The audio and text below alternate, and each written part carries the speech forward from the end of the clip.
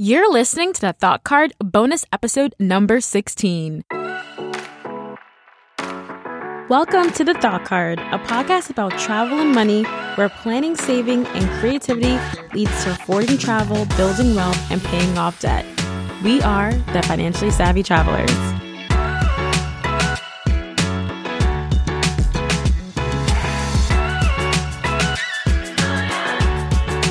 Hey, what's up, everybody? This is your host, Danielle Desir, and today is a bonus episode. So I particularly love bonus episodes because it gives me a chance to kind of get off the script, get off the calendar of what I have planned for you guys, and kind of be a little bit more spontaneous. And these bonus episodes are really meant to talk about what's up and coming, what's current. So in today's episode, we're going to talk about destinations where the US dollar goes further right now. And we're going to talk about foreign exchange rates. What does it mean? Why is it important? And, I think a lot of this, people just like, oh, okay, this is it. This is that. The whole point of the show is to help you make informed financial decisions. And we do that by diving deep and really explaining concepts. Let's dive into today's topic. Did you know that visiting countries with a favorable exchange rate is an easy way to stretch your travel budget without really trying? So in this episode, we're going to cover what is a foreign exchange rate, how to take advantage of a favorable exchange rate to save money on your next trip, and 5 countries where the US dollar goes further right now. Let's take it back a little bit and talk about what is a foreign exchange rate. So a foreign exchange rate compares the value of 2 currencies. For travelers, the exchange rate is very important because when we travel, we exchange our home currency for a foreign currency. So for me, as an American, I think of it this way. How far will my $1 get me in another country? How many euros or pesos can I buy with $1 US? Now, what does it mean to have a strong or weak currency? So with a strong home currency, your money is worth more abroad, which means that you spend less on everything. On the other hand, when your home currency is weak, your money is worth less, which means that you spend more on everything. With that being said, as you plan your upcoming trips, consider visiting countries with a favorable exchange rate. Don't forget that while you're visiting these countries, to support the local economies wherever you are. Some easy ways to support the local economies include joining local group tours with local guides, eating at locally owned restaurants, buying souvenirs from artisans, and staying at guest houses using Airbnb. So we talk about hyperlocal travel in episode number 13 with Fender and Maloney from Travel Abroads. They share lots of great tips on how you can travel more consciously and how you can support the local economy while you're at it. So now that you know a little bit more about the exchange rate and how it works, where's the best places to exchange your money? For the best exchange rates, exchange your money at your local bank in your hometown. You can avoid currency exchange counters because they really charge exuberant fees, which is ridiculous. Alternatively, you can use your debit card with no ATM fees, of course, or a credit card with no foreign transaction fees, of course. Those are my 2 options. And there's tons of places where you can use a debit or credit card and it works great. But just in case, you can totally go to the ATM machine when you arrive at your destination. So when you're using plastic and they actually do want to use your home currency or the currency of wherever you are, always opt for the local currency, not your home currency, okay?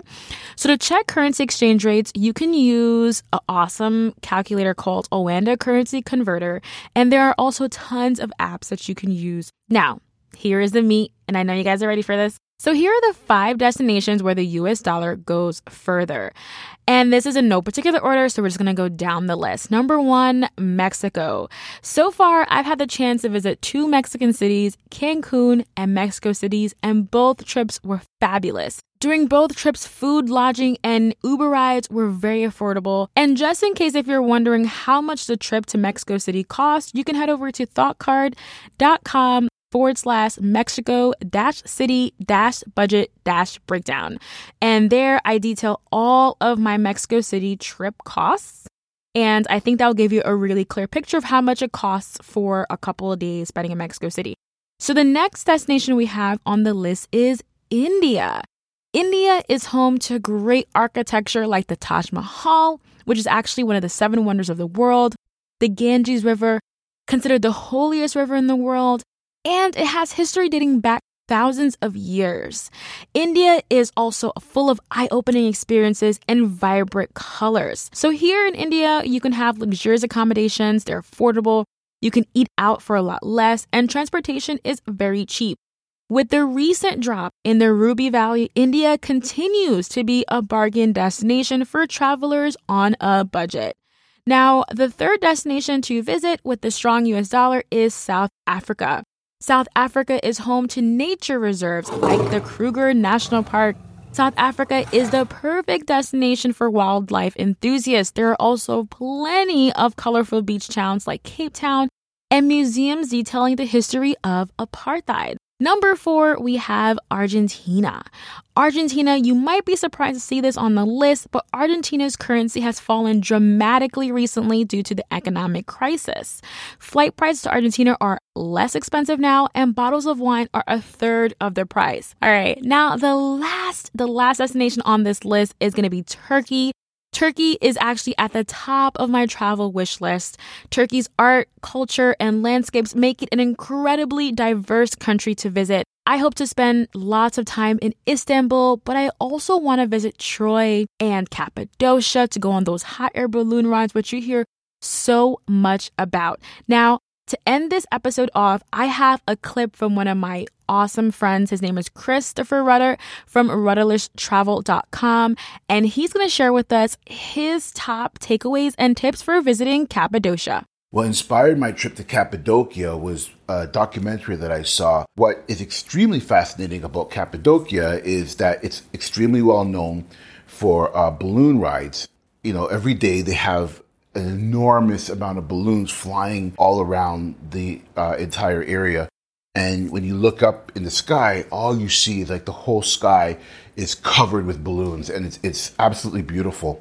I was just so blown away by the beautiful landscape and the nature, and the pilot. I mean, he had so much knowledge of everything. So he was explaining things and talking about things, and it was just so informative. And I mean, the balloon ride is a good enough reason to go there, but of course there's more.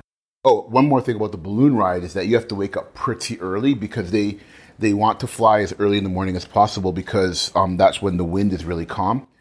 I think we got up at like 5 in the morning. Like, it was kind of nuts, but anyways, well worth it. It was such an amazing experience. So the main thing, of course, you know, people were living in caves. So naturally, majority of the accommodations are in caves. And that in itself is fantastic. So it's really cool to be sleeping inside a cave. So when you think about it, outside is extremely hot because you got desert-like weather, but then you're sleeping in a cave where it's extremely cool. So, I mean, sleeping is perfect. I mean, they probably save a lot of money on electricity, not having to worry about air conditioners. But sleeping in a cave is such a really interesting and unique experience. So that was a highlight. Now, on top of that, because of the terrain, there's tons of trails and tons of things you could do and explore. They also have ATVs, which you can ride around, which was really, really cool. So you can really explore that rough dirt terrain on ATVs. They have camel rides. You can ride camels. You can ride horses. Such an amazing experience, and I absolutely highly recommend it. Shout out to Chris for jumping on the mic real quick and sharing with us highlights from his trip to Cappadocia. Okay, guys, is it Cappadocia or Cappadocia? Someone needs to let me know what's the correct pronunciation. But anyway, it sounds like he had an amazing time, and it literally lit me up, and I'm so fired and ready to head over to Turkey sometime real soon. Now, that wraps up today's episode, but don't forget that if you're finding value from this podcast, if you enjoy this show, to please rate and leave me a review on Apple Podcasts. This really helps spotlight the show and helps us get found in search. You can also continue discussion with me by leaving me a comment over at podcast.thoughtcard.com. And if you have an idea for a future episode, feel free to leave me a voicemail right on the website for a chance to be featured on the next episode. Leave me your name and, ask your question or leave a comment. I love hearing from you guys. Lastly, I just wanted to share that we have a brand new Facebook community. So search for Financially Savvy Travelers on Facebook and come hang out with us. Come hang out with other like-minded, financially savvy travelers who love cheap flights, love the best deals around, want to save, invest, pay off debt, and build wealth. Thank you again so much for tuning in week after week and joining me next week. We're going to chat with Brendan Neth about what to look for when getting a new credit card. He also shares the secrets on how him and his wife travel for 6 months out of the year. And of course, so much more. Until next time, bye.